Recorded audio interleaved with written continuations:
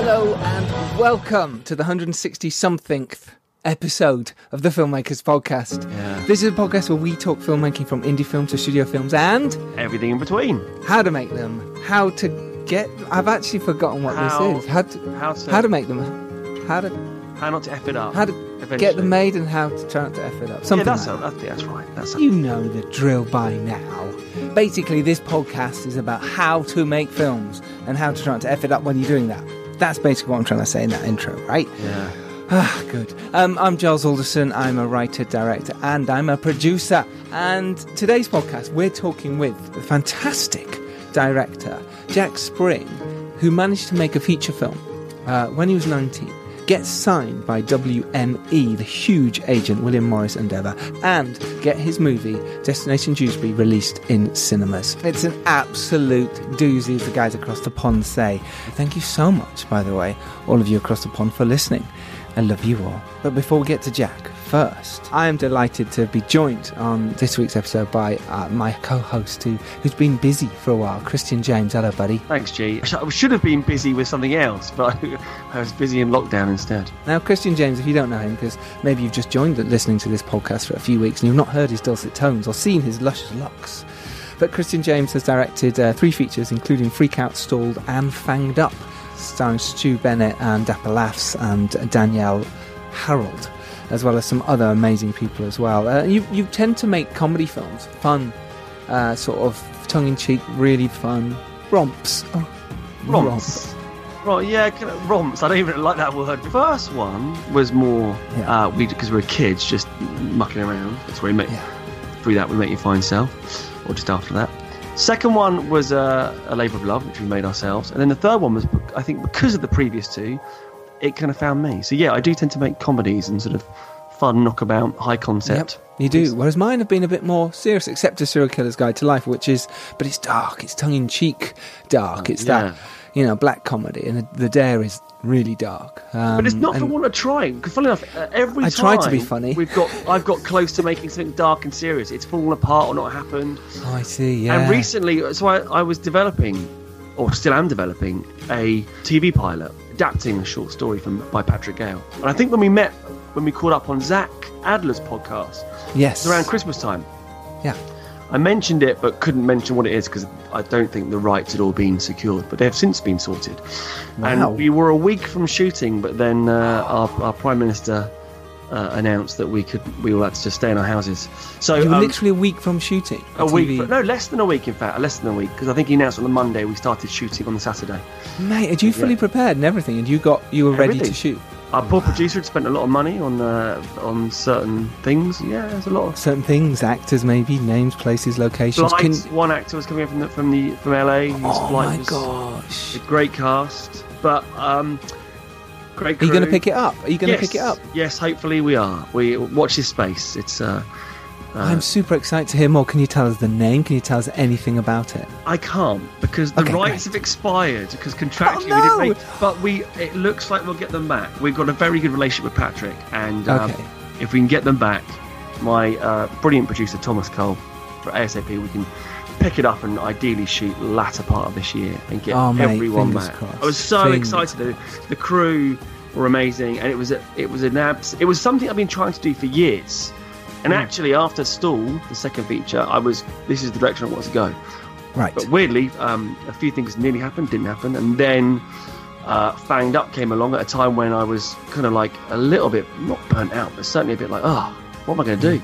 And then Fanged Up came along, which was much more in my traditional wheelhouse. So I'm sort of back on the previous path with this one. Right. I love it. Oh, great. Super exciting. Can't wait to hear more about that. I'm actually really excited by that. Well done, man. How about yourself, buddy? What's been going on? You've been like films upon films upon films and TV pilots and more films. What's going on? Yeah, I haven't stopped working. I was always busy anyway. I'm the kind of person who just keeps busy. Yeah. But in this lockdown, I have not been busier. I finished 2 scripts. I finished a presentation. We started talking about investment for this other project. Obviously doing podcast stuff and the Make Your Film event, of course. And it's coming up as well. It's June the 4th. It's literally a week and a bit away. It's not long away now. And we have already announced Dan Mazer, the director of Borat, which is amazing. But a new guest just announced is Sharon Maguire, the director of Bridget Jones's Diary. Come join us. Link to that is in the show notes. It's online, so you can all join us. Cool. Why not? Come be there. That's a mud. So I've been doing that, and I've been helping other people with their films, reading scripts. I just feel like I haven't been able to stop, It's not that I want to, because it's good to just keep going, and then and weeding out the stuff I don't want to do anymore, This has been really good for that. Yes. Is this happening? Is this anywhere going? Well, if it's not, right, let's put it on the back burner and concentrate on the ones that are. But there have been a few projects which you've been attached to, which have just been treading water, and you're like, get rid. Yes. So that's what's happened, which has been really good to concentrate and focus on the ones that I really care about and really want to do. Not that I didn't care about those. It was like, well, if they're not going anywhere now, I'm going to focus all my energy onto those ones. And I've knuckled down with the writers I've been writing with, and we've got these scripts solid, and they've gone out now, and we've had some amazing feedback. And there could be sequel to The Dare happening. There's a lot of things. The Dare's done well in certain countries, and suddenly people are interested in the sequel. I don't know I'm allowed to say that on here, but hey, no one's listening, are they? No, it's just me and you, CJ, right? Exactly. It's just a single little chat. Not recording. It's a little chat. No. If you have any questions, by the way, do get in touch. We have an email address now. It is thefilmmakerspodcast@gmail.com. I know it only took us 3 years, but now we have one, so you can get in touch, and I have all of them there, so they're not lost within mine. So if you want to be on, or you have any questions, get in touch, especially if you made a feature film. So, should we get to this week's episode with Jack Spring? Let's do it. Let's do it. Enjoy, everyone. Ahoy, hoy. Ahoy, hoy. Here he is. How you doing, Jack? You all right, buddy? Good, my man. I am. Well, I've had a cracking week film-wise. Oh, yeah? I had my first human face-to-face meeting. We raised 300 grand for the next movie on a park bench in Kensington. I love this. This sounds like some sort of seedy dealings, and I really like it. It does, yeah. The first set, the synopsis of this event did not paint a non-seedy picture at all. Did you have a big trench coat on? You're like, hey, if I show you this, will you give me 300 brown envelopes were passed. I love it. It's a delight to have you on, Jack. Thank you so much for joining myself and CJ. I've been listening for a while, and I thought it was best I send a message and say hello. I love it. Yeah, and of course I wanted to get you on and talk about Destination Dewsbury. Absolutely. And obviously I want you to meet CJ, Christian James, my host today. The man himself. Hello. You all right, buddy? How's things? CJ, pleasure, son. How are you? All the better for hearing you two. And it's so nice that we're all here and getting to chat.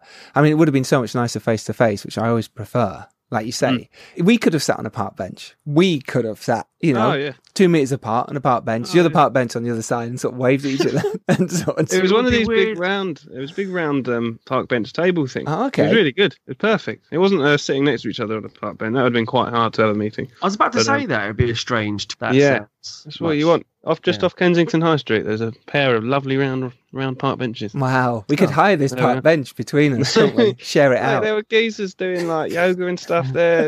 Everyone was out. It's lovely. So is that where investors generally hang out? Park benches in that area? I think it's more Kensington rather than that park bench. Yeah, I think that's the neighbourhood you want to be hanging around in. I think so too. Actually, it does make a difference. You know what I mean? If you're there in, I'm not going to insult an area now, but if you're there in that beep area, you're less likely to meet an investor on a park bench. You go to Kensington. Yeah. And this is a nice area of London, everyone, for those who are listening overseas. It's green. It's pretty. Lovely shops. Do you live there, Jack? Is this what you're telling us? You're quite well. How did you get there? To commute in like a peasant I am. Oh my gosh. How was that going on the tube? Weird. I've not been. Going to Victoria Station, literally no one there. No one. There was more police officers than there were people. I think I might have seen 2 other people at most. Did you jump on the tube as well? Yeah. But you could have run to Kensington Park. You could have run to that park bench if you're investor meeting. I thought about driving in. I did, but then there was part of me just wanted to see what London was like. But I didn't. You'd get a sense in a car, but I wanted to see if Victoria would be empty, and it was really empty. Wow. Did you film anything on your phone? Did you actually get your phone out and do it? I'm bad at stuff. I should do. I don't think like that. My first port of call is how do we get even on this micro level, how do we get the money in? Before, I'm not wired to just start making stuff. It's weird. But hang on a minute. Well, I feel like you are, because the fact that you managed to raise your own money to make your feature film, you set up your hot tubs company.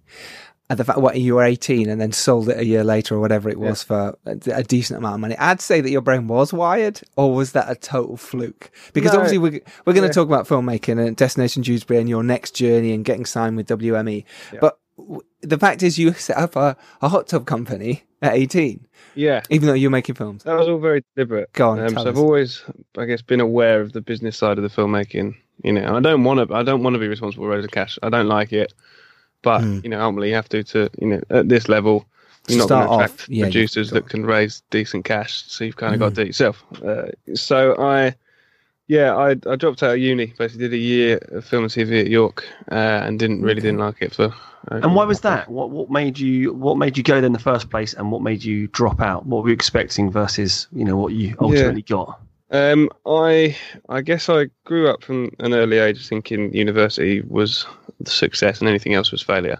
I think that's just quite how society is. It's drilled into parents, teachers. Head of sixth forms, they get paid based on how many kids they send to uni. And to be fair to them, they don't really know the film industry, so they don't know that bit of paper is very true. Yeah, fairly useless. And it's all about what else you've done at uni. And I went, and I remember the open day. They were very clear that the kids that they were going to let in weren't just clever rich kids. They were kids that were really passionate about film and made lots of film. And I was basically going to get drunk for 3 years and to network movies. I was doing them like every weekend. And the kids weren't like that. They were just clever rich kids. The course kind of didn't teach me anything that I wasn't learning just by doing it. And at this point, literally every weekend I'd write something on a Friday, shoot Saturday, edit Sunday, all through that first year of uni. And how were you doing that? Because that's great. I love this story. But how were you doing that? Did you have your own camera? Were you using the kit they had? How were you even knowing how to go make a short film? I started when I was like 13. So I was like, I was a seasoned pro by this point in my head. Yeah, I knew what I was doing. And, I love it. You're like young Spielberg. I love it. I just started when I was about 5 or 6. My dad made these little stop motion animations with us because he was out of work for a bit. And that kind of got me into it. And then when I was about 12, 13, got my sort of like over-ambitious Christmas wish with a DSLR camera, got it, and then I was away. And so I started doing everything, hold the camera, I'd do the music, I'd write it, I'd never act in it, I've never got into acting, but I do everything else. And then it's like any craft, the more you do it, the better you get. You just make plenty of mistakes, kind of work out what genre you want to play in, what you're good at as a director and what you're not. And, it's just like any craft, the more you do it, the better you get. So I was going to uni at 18, I'd won loads of like awards at festivals across the world. Did you feel a little too, I mean, I'm saying this, but you were going to uni knowing already that you'd made stuff and knowing stuff. Did you get there and pretty much no one knew anything? And you were a bit like, oh God, why am I here? Yeah, it was like, they sold me the course that it's going to be a load of passionate kids. So I thought it'd be a load of people like me, and I'd meet a load of people like me that wanted to make a load of stuff together. And I thought that at that point there was like a rule book to filmmaking. I'd very much self-taught. I'd never, and I've never come from the kind of like cinephile side. So a lot of people get into filmmaking because they love watching films. I don't mind watching films, but I much prefer making them. It's weird. It's like that makes sense. I like driving my car, but I don't really like watching F1. It's not like I don't like watching films, but I come from it from a purely I love making them side, like the other side of the spectrum. So I thought there was just certain, and to an extent there are certain rules to follow, but I thought I'd learn them there.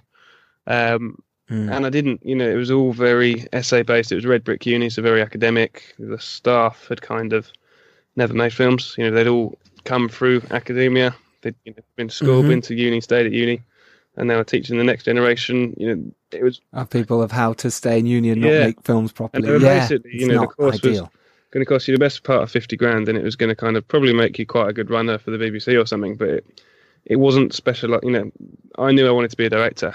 And that, the first year for all these kids was basically working out what they wanted to do. And it was, just a way, I knew what I wanted to do. And I didn't care about the history of microphones. I just didn't care about writing an essay about why Barry Chuckle wears red trousers. Don't care. It's not just, obnoxious not caring. Because obviously as a director, you need to know a bit of everything. But I just wasn't doing, being allowed to do what I wanted to do to, help myself learn. There's a lot of padding at uni as well. I a very similar path myself. Went to uni thinking it was going to be meeting like-minded people, and actually it was quite the opposite. I remember we made one short film at the end of the year, and you had to use all the kids on the course. So you had to use kids that aren't actors as actors. You had to shoot it on campus. It had to be about some, I don't know, social awakening. I don't know, some coming of age rubbish. And I was just, and I wasn't allowed to use any of my real life contacts. So I could have done so much by that point. I had, my composer, my DOP, and my team that went on to make Destination Dewsbury. Basically, we were working together at that point, and I was just like, what's the point? And then it got even worse. It wasn't just a waste of time. It became vicious. I'd win. I remember winning like 500 quid at a film festival in somewhere in Eastern Europe, and they sent me over to it and got to go to the ceremony and won this like small cash prize. And the uni wanted to keep it because I was a student there, and I'd used like one of their tripods or some rubbish. And I was just like, the point of this course is so that the kids can go and make a career out of film. I'm the only one doing it. Like, making cash from it, albeit tiny, and I'm getting punished for it. It's like you're punishing intuition, and I just can't stand people that are rude and people that punish intuition. Then, I went to see the head of year, and I remember it was like this James Bond moment. He turned around on his chair, looked out the window, it was almost like he was stroking a rabbit or something, and said, Jack, when I told him I was thinking about quitting and going to do a movie, and he was like, I had a friend that did a film really young once, he never did one again. And at that point, there were some expletives passed across the room, and that was it. I was gone. Yeah, good for you. Do you know what? I really like that. I wish I'd had more balls at uni. And they just don't teach you anything about the money side. The only reason I've gone on to make a movie is because I taught myself the money stuff, and none of the other kids have learnt that, so they haven't. How did you teach yourself the money stuff? That's quite an interesting sort of, if it wasn't being taught, where did you find it? So I went. So at the end of my first year of uni, the uni tried to block this again. There was a feature film in York being shot called Scott and Sid, like $1 million budget movie. Yeah. The two filmmakers, Scott and Sid, they were 10 years older than me, and they'd raised £1 million, and I was like, wow, right, cool. But they were from Bradford, so they didn't sound really intelligent. So I thought, because they're from Bradford. Wait, just the accent. I'm from Harrogate. It's very near. But you sound like posh Yorkshire. Well, that's Harrogate. Sorry about that. It's true. Bradford's proper. They sounded northern. Proper Bradford, Yeah. And it's no, they're the two most intelligent people I've probably ever met in the way that they shaped my outlook, and their whole thing was about chasing your dreams. And anyway, they took a bit of a liking to me, and on like day 3 or 4 I was working on it. I remember Scott, the director, bringing me into his office and just giving me this half-an-hour chat that just completely changed my life. It was like an atomic bomb had gone off in my head, like the treasure chest of just ambition, I guess. And I could kind of hustle my way through many situations, but it just took them to explain that if we can do it, you can do it. And the accent thing was something that he said, that didn't come out of kind of what he said to me. He was like, listen to how we sound. We're not these really posh kids who are from a different stratosphere. Literally, if we can do it, you can do it. And it just installed this mad self-belief. And they were like, go away and research SEIS and work out how to put a business plan together. And that was pretty much the extent of the help, but that was all I needed. It was literally just you can do it. And I was like, you know what? Yeah, I can. Around that time, I just put like a 30-40 page business plan together. It was really good. I got me mum's cousin did business plans for like HP. So I'd do a version, I'd send it to him, and he'd be like, switch this around here, switch this around here. So it went through, I had good people around me. I didn't just, work it all out myself as such. I, utilised all my contacts and resource. And that is so important to do that. Yeah, working something I'm good at. Just basically being annoying and asking favours all the time from everyone. But yeah, and then once we had that, we were going out to investors, but no one was buying. How did you even find them in the first place? How did you find these investors? It's hard. We didn't. That was the hardest bit, finding them. When I didn't. From my background, I didn't know any really rich people. I didn't know anyone in the film industry. I think the first couple of meetings we had were like my mates at university. One of them, one of their dads owned like a woolen mill or something, and it was contacts like that. Really loose. And they wouldn't meet because I was 18. And I was like, why is that the problem? It's, I don't want to wait, 10, 15 years till it's normal age to do a feature, if there is a normal age. But I wanted to do it now. So I thought, I thought a bit deeper about it, right? The problem with being 18 is that you've not seen that amount of cash, never mind budgeted properly, never mind not spunked it, never mind, even make a profit. So I thought, right, if I go away, start a company, hopefully that goes well, and then in a year's time I'll come back, as a 19-year-old kid with hopefully a decent business record, and then hopefully they'll put the money in. Right. And that's basically, very long story short, that's basically what we did. I woke up, I went on a very heavy night under the watchful eye of Mr. Weatherspoon in Leeds. He loves the night out, he does. Oh, yeah.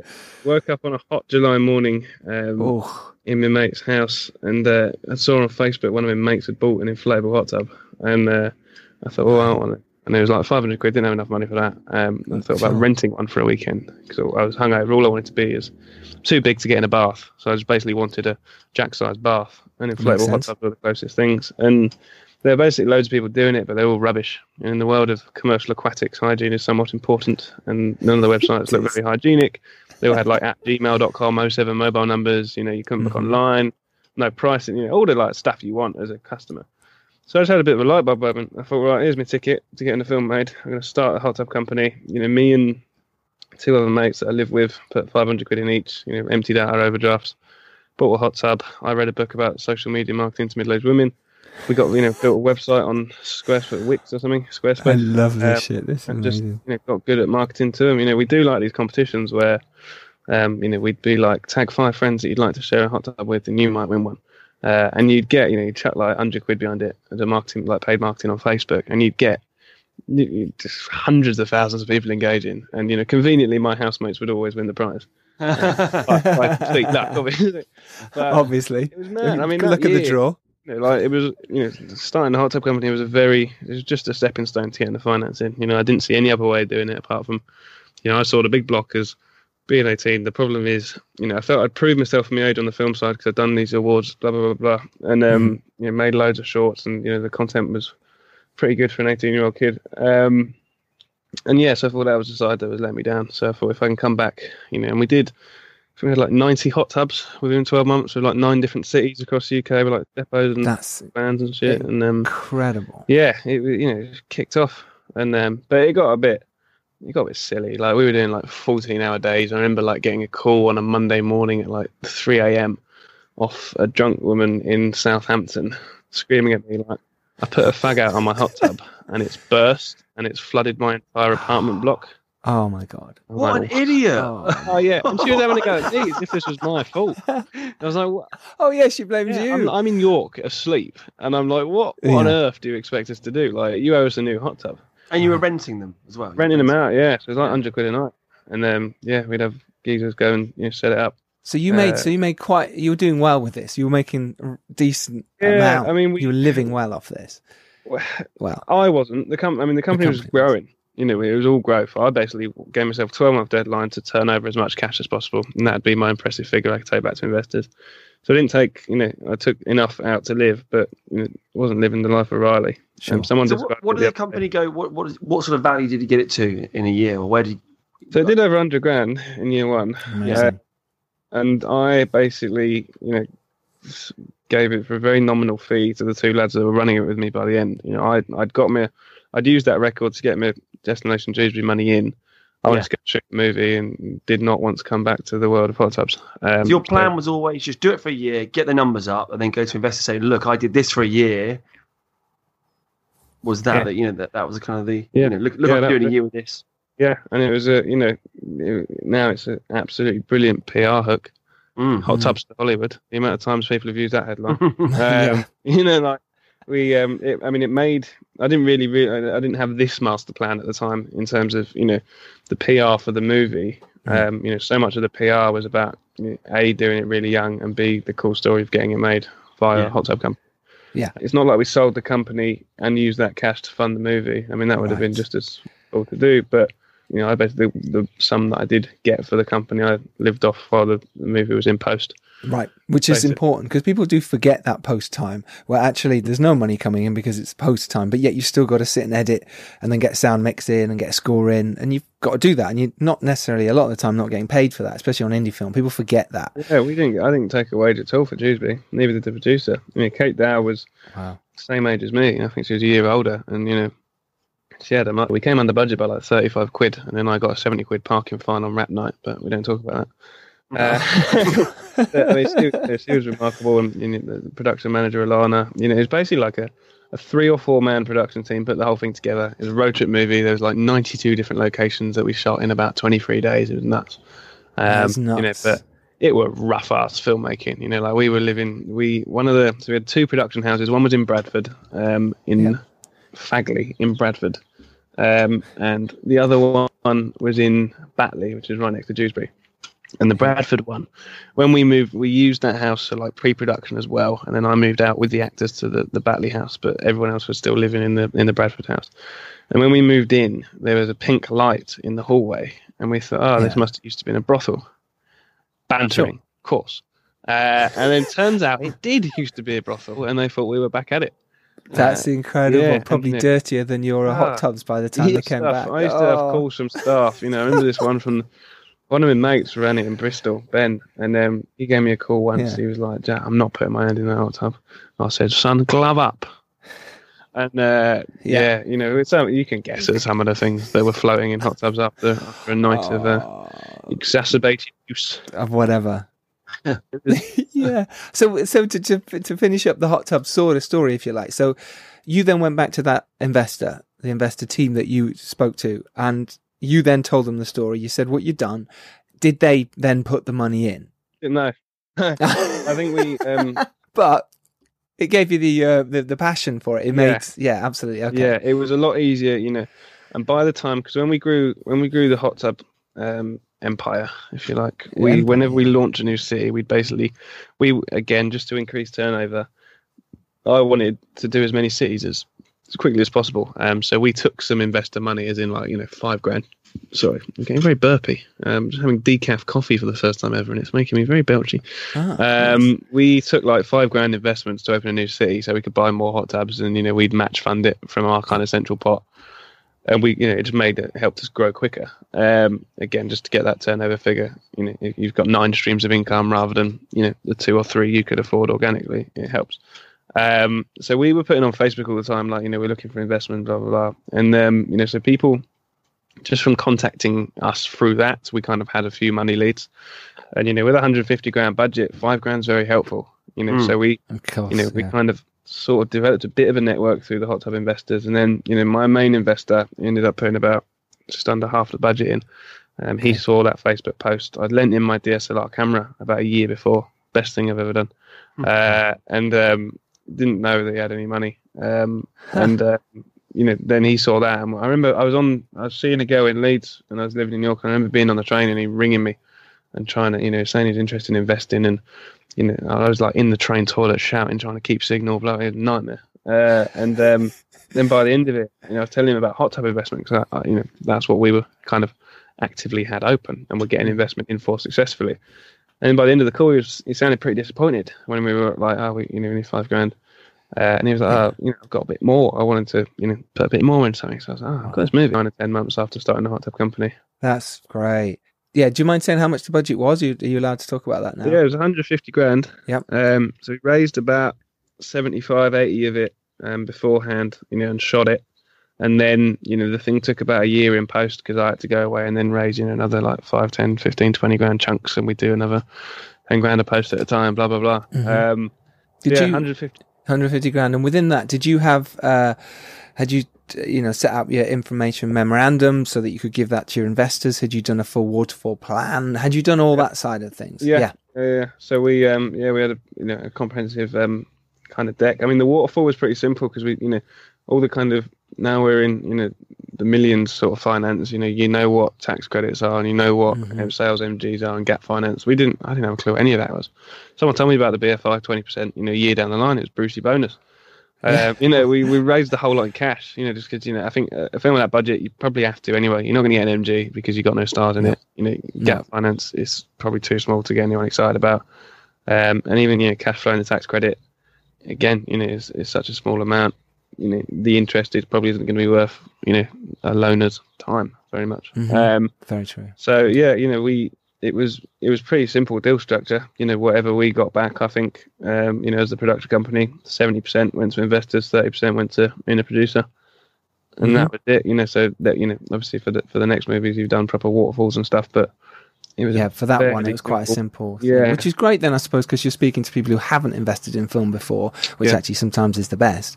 But they know exactly what they're getting. So for every £1 it makes, they get 70p. Great, all right. And that's split between how many investors you had, I imagine. Yeah. With the narrative sort of being a lot at the moment about, there's, distribution's sort of challenging at best. How were you able to show investors, where they can make the money? Or how are you able to sort of prove, how money could be clawed back from anywhere? Because that seems to be, to me, a tough thing to prove right now. So. Yeah, I mean, looking back, how we ever did that, God only knows. That would probably be the hardest sell of my career. Yeah. I hope, because we've got no, once you start attaching talent and, you've got the agents and you can do some pre-sales in advance, it's still hard, but, there's a clearer path to getting it made. Whereas this, really, you've got to find people that are just backing me as a person. Sure. We put in a clause in there, that whatever happens, in terms of how much money they get back, they will get shares in the next film. There's a thank you for backing me, and the one after that. So really, they got their hands in 3 films for the price of 1. So they're really, the film will make its money back just in time, is what it's looking kind of prediction wise. And then you've got SCIS on top of that, so they will be up. Which is great and well done. That's amazing for a little indie like this, that you made, run and gun style. And the fact is, and I totally agree with you, people invest in you as a person.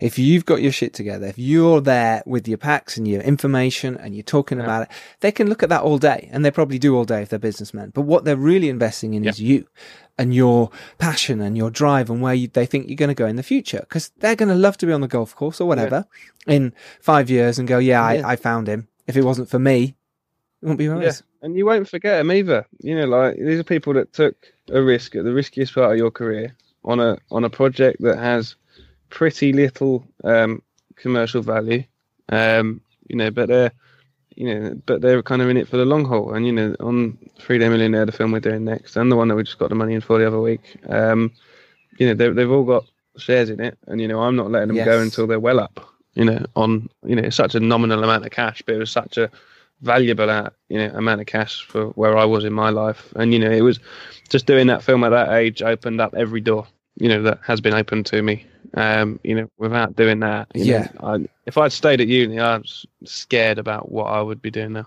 Isn't that funny? And isn't it a great endorsement about grabbing life by the balls and just saying, do you know what, this isn't for me, I'm going to go do it this way. And if you believe in something, you can go do it. You can.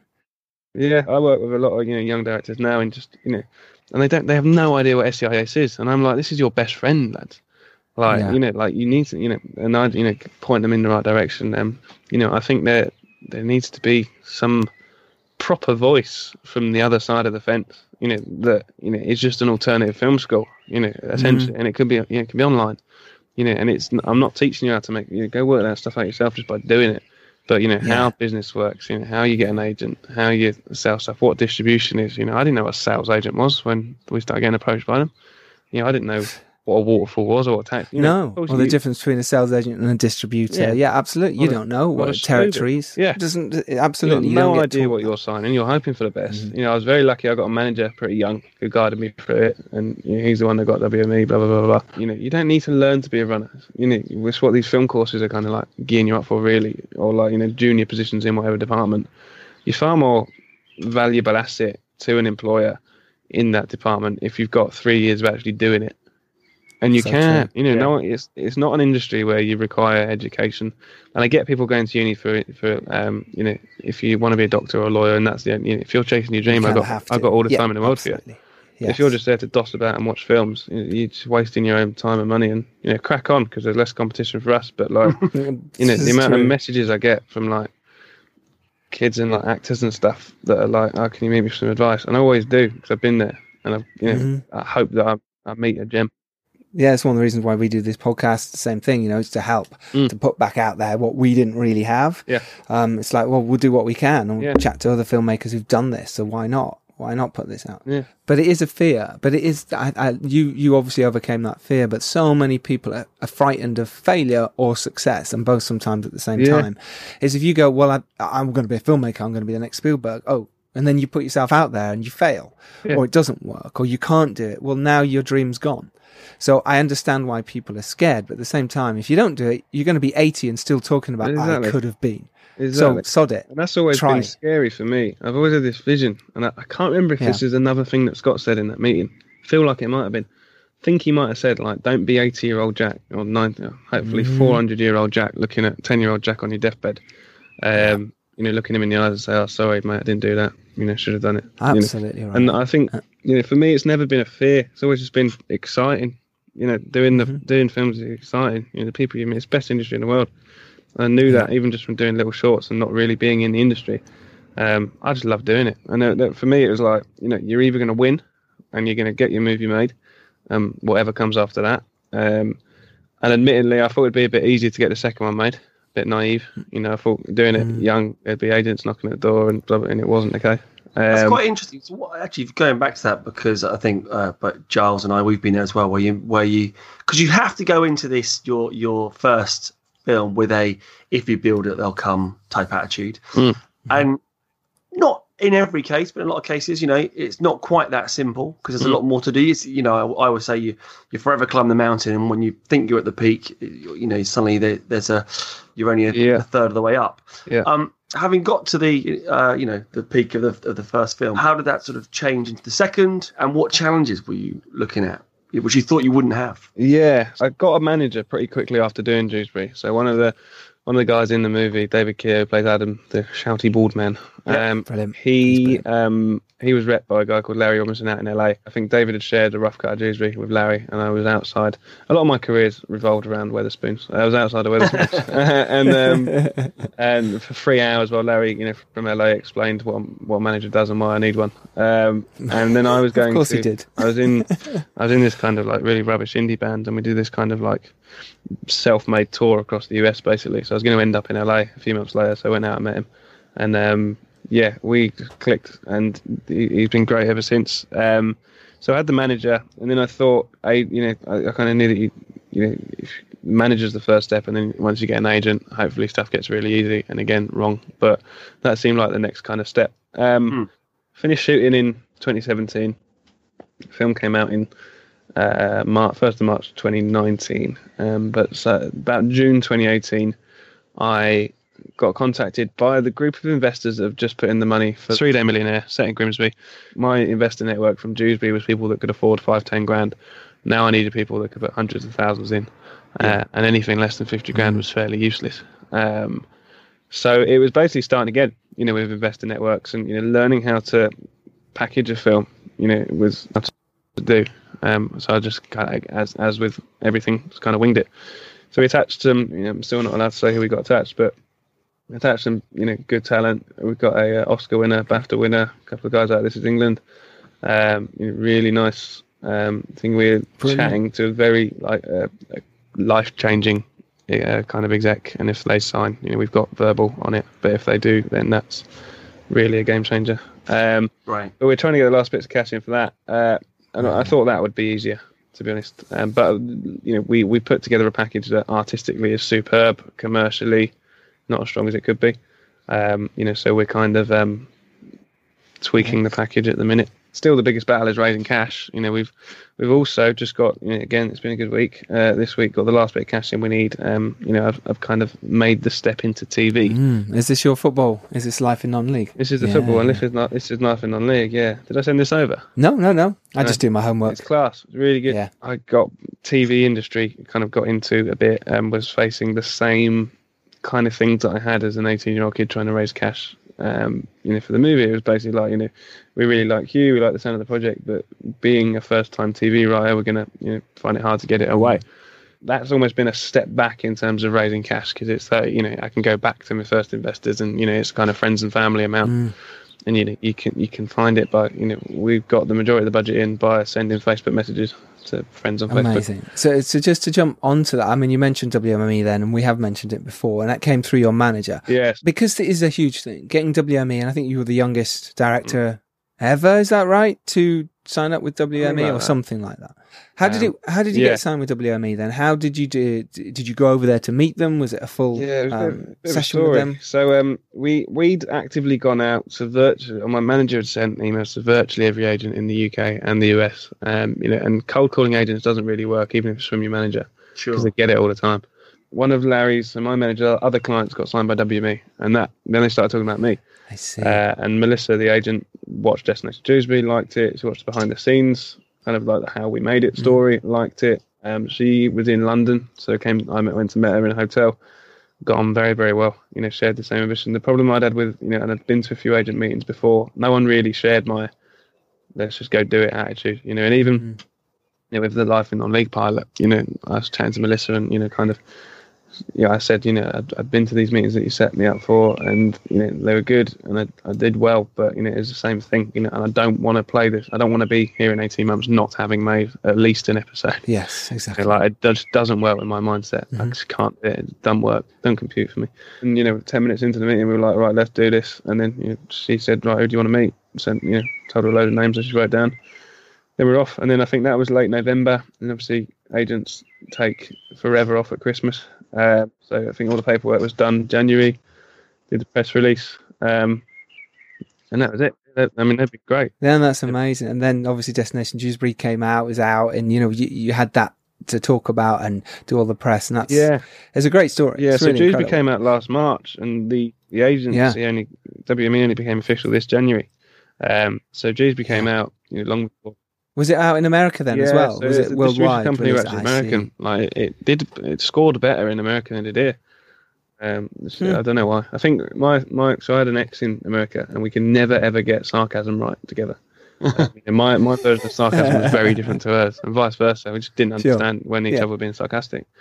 And I think the lack of sarcasm in a lot of the film is maybe a reason why it worked. I think because there's lots of different types of comedy in it. Like there's slapstick bits. There's stupid words that we made up bits. There's everything, and quite hyper real characters that probably land with an American audience. So it just did well over there rather than here. Well, a bit better over there. Do you want to give us the sort of little pitch, and we'll play the trailer, and then we can talk about making that. Yeah, it's been a while since I've done this. I used to have my elevator pitch bang on. Of course, but now you're here we are. Let me recount it. Here we go. It's a rude, crude schoolboy middle-aged comedy all about 4 middle-aged men that go on a road trip across the UK to find their dying friend for one last time. Life finds a way, said Gandhi, or Jeff Goldblum, one of them. And one of them was right. Life does find a way to turn your comfortable middle-class lifestyle into a totally nice. Are you mad, fam? I had a job. Are you leaving? No. I had a loving wife. Why would you think that? Oh, just You're leaving me. I had a house with a great neighbourhood watch and reliable bin collections. But then it all went to rather quickly. How's Frank? Dying. He's not that long left. He wants to see you again. Me? All of you. So we began. That's not good. 4 old pals out to see their dying friend one last time. Frankie. However, the other 3... Toilet wouldn't flush. Well, one's a complete idiot. What do I need to do? You're still the same useless as you were at school. One of them has more problems than the Middle East. And one of them is to women what beat is to the hair between your hole and your crack. So, how do you swing then? But nothing could stop us. Where did you get it? Not even Neville, who just sort of turned up out of nowhere after everyone had forgotten about him. Much like herpes. Oh, thank God for that. All right, Adam. Mad this, isn't it? But Frankie needed us. And we would do anything for him. Even that. You literally went through Peter. Because that's friendship. And real friendship doesn't age. It doesn't die. You don't get to talk because it's your fault someone may or may not be lying dead in there because you're a bad friend and a face. Friendship survives. Love Still it. got it. Still got it. Still got There it. it is. There it There is. So how did you... Salesman forever. Salesman forever. Always hot tubs. They'll always be there in your back pocket. So let's talk about the actual making of it then. You shot over 26 days, you said-ish, and it's a road movie. Yeah. So we did 19 days, and then a year later came back and did 4 pickup days. Okay. because we basically a week before we shot, we were supposed to do a 4-week shoot, and then we realised that we were going to run out of money halfway through week 4. So we're like, let's try and scram this into a 3-week shoot, and inevitably didn't get everything we needed to done. So I had to go away, raise some cash, which took a year. And that was the hardest bit of fundraising. So we'd got half of it in the can. Right. I thought as well, because we raised half the budget to shoot. I thought that once you've got some footage in the can, it'd be easy to show investors. But I found, I'd say less than 30% of my investors read the script before saying yes. I agree with that. Yeah, they just don't. I remember the lad that put in about half the budget, showing him some rushes in a pub in London after we shot it, and he literally was watching the football. Didn't even put his eyes on the laptop. It was mad. Honestly, you wouldn't believe it. They just want the stats of what you think it's going to make. Yeah, they could absolutely. And even then, with the the next movies where we've got sales MGs and stuff, obviously the sales company give you low, mids, and highs sales estimates. We didn't have any of that. We were just like, here's a load of comparable movies that have done well. Yeah. We're hoping we do well. We're hoping. Look how you can't lie to them. You can't look how well the Full Monty did. We could do that. Yeah, it is very vague. Yeah, and, it's very vague. You've got to be honest and say, look, you're protected by SCIS and the fact that you got shares in the next few films. So the unlikelihood of me having 3 flops in a row, hopefully, is pretty low.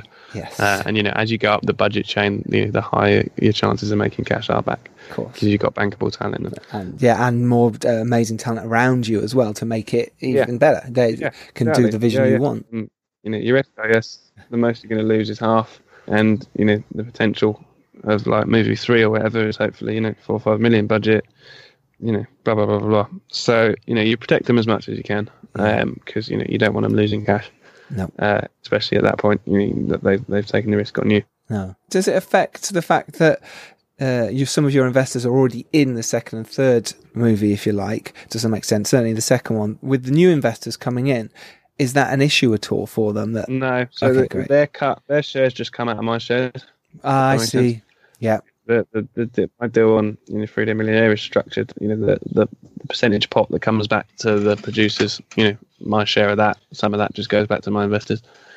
And I think we've given them like a third of the cash value of what they put into Dewsbury. To make sure that they're up now. Yeah. Practically, in theory. So it's a nominal sum. Great. But it just means because they've only put 5-10 grand in, it just means that they're up regardless. It's pretty clean to do, to be honest. Great. Well, let's talk about making it then. So was there any issues? I imagine there was, but yes. How did you find coping? Like 3 weeks. Once we dodged the angry neighbours, I thought we were up to no good. I think, but I mean, it wasn't. It was. Once getting the money in was undoubtedly the hardest bit, and then it was just a slog. I think when you do a feature film, it's just a bit of a mental slog, and I hope I'm never as stressed out as that one. 2 days after we finished shooting, I was back home.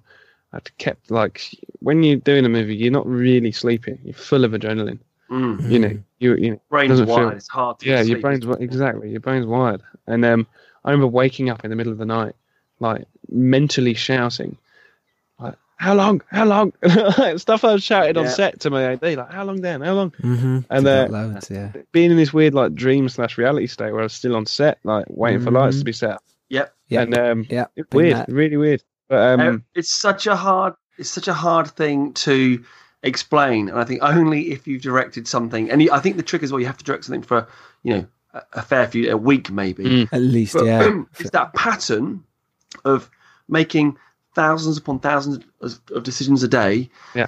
And when you wrap for the day and go home and you lie in bed and your brain is still firing at that same pace, and it's the weirdest thing. It permeates your dreams. If I'm shooting a commercial now, I still get it. It never goes away. It never dies out. If I'm on an intense shoot, you always get it, and it's so bizarre. It's so strange. Yeah. So one of my worst ones was 2 weeks after we'd finished The Dare, and it was so intense. It was crazy. And I literally sat up in bed, and I pointed over to whatever it was. There was a chair in the corner and went, we've got to move that quick because the whole tripod's got to come in here. Get out of bed now. We've got to move the bed, to my missus. Because I totally believed that suddenly the crew were all coming in and we're about to shoot in my room. Yeah. But your brain cannot, it's really difficult to, it's afterwards. Come down after. Yeah, the calm down. People horrible. don't talk about that. It's really horrible.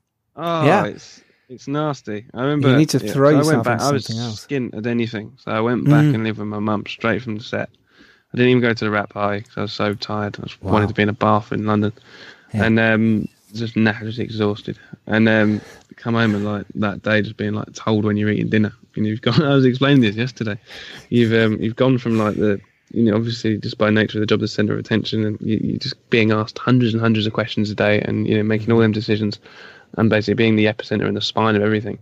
To then being told like I'll be back for 6 o'clock for your dinner. It's like, what's happened here? What am I supposed to do? Like, you come crashing back to totally, because before it was 1 o'clock. That's when lunch is. Everyone knows lunch is going to be prepared and given to you sometimes, and then when you're finishing for the day. You're back at home. Your purpose is gone. What do I do? You like, and your purpose is gone until someone. I think Scott again explained to me. It was like production is like you're a rocket taking off from Earth, and then during post it's just you and the rocket in space, you and your editor, and then you land on Moon or come back to Earth or whatever for your premiere.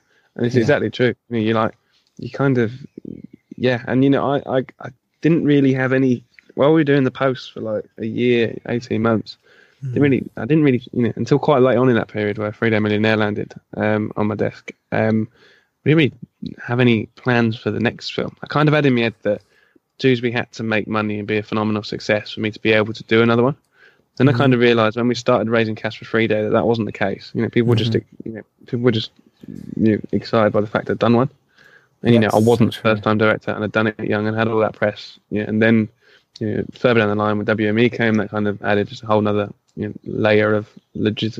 Everything since WME have come on, everything's happened a lot quicker. Meetings, you get meetings, you finances. You're not. It's like you're given a stamp of legitimacy. Yeah. It's weird, and it doesn't. I'm no different to how I was before WME. It's a weird societal, like film industry thing, I guess. Yep.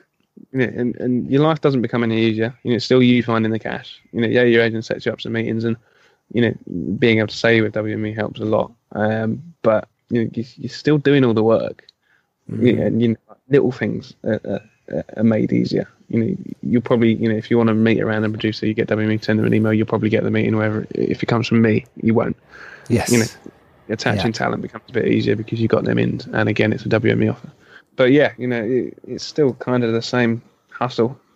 It's me going out sending Facebook messages for like $5,000 investment for life in the league. Isn't it funny how when we first started, and it's really interesting you say that. A lot of people think my first film has to be a big smash. It has to be like that so I can make my next film. And maybe it's because we got told that a lot. Certainly I did. Maybe you, CJ, as well. 5-10 years ago, your first film, or 20 years ago, it has to be a big hit. But now it doesn't. It doesn't at all. It's just total shit. So many big directors now have their first film was not a success at all, and now they're making Guardians of the Galaxy or whatever. And I think Edgar Wright, he was really Fistful young of Fingers, wasn't he? Yeah. Even as a filmmaker, I nick a lot of its visual stuff. Totally, your style is it's similar to that, and I think. I really want to meet him. I feel like we're on a similar path. Riveting story. You should strike up some sort of partnership with Weatherspoons. Absolutely, you love it. They've definitely fueled your career to some degree. I did all of my casting for Dewsbury and Weatherspoons as well. So the way that I cast is a bit different. I don't like doing auditions. I don't see. It's just like it's like a job interview. If you're smart, you know what they want to hear, so you do it. And then you turn up to your job on day one, and it's nothing like your job interview. Auditions are the same. I think directors put their heart on a reading, and then at this point it's then you come to rehearsals 2 months later and it sounds different. I've done some like primary script analysis by the point we're casting, so I know my character's spines, like the reason they get up in the morning. And I've always thought about casting actors who in real life have the closest spines to the characters, because then our spine basically determines our big life decisions. So the character's decisions make a lot more sense to the actor if they've got a very similar spine to the character. So I worked out my character spines in my script, and then go and meet me actors, and I've done my tapes and I've got my shortlist and I've watched everything they've ever done, and go and secretly see them in plays and stuff. But then I meet them and we just have a very kind of conversational chat about their kind of childhood and upbringing, and I work out what their spine is, and that's how I come to my casting decisions. It's so interesting how we cast, isn't it? And how we work out who's right for the role. I cast from tapes now at first. I never wanted to do this, but now I'll get casting tapes in, and I'll go, I want that person. They'll just bring something that's them, that's the essence, or they've really thought about it. And I go, I reckon it's them. And then when I get in the room with them, I'm like, right, prove me wrong. And if they don't, you're like, yeah, you've got the part because you were already in my mind. And that it's interesting how we get our inspiration, isn't it? And how we attach. We go, no, that's the person I want. Casting's a fun one. It's great fun. I love it. We're about to do it for Life in Non-League. Put the casting out. Look, we could chat all day, and this has been so much fun. This has been brilliant. Destination Dewsbury is available now. People can go watch it. It's on Amazon. Where's the best place for people to find it? Any good pirate site. No, I'm joking. Someone really integral to the film sent me a picture of them watching on a pirate site. Unbelievable. I'm fairly sure it was my lead investor. Well, he's allowed. I was like, what are you doing, man? Like, talk about shoot yourself in a... Most people can watch it not on pirate site, but where's the best it's place? It's on Prime. You can get it on DVD. Yeah. Prime. Prime's your best bet. YouTube Movies have it as well. That's another easy one. Oh, nice. Okay. Yeah, on all your usual. It used to be on the best thing about it was in cinema for 6 weeks in Showcase picked it up. So and good that you got that. Yeah.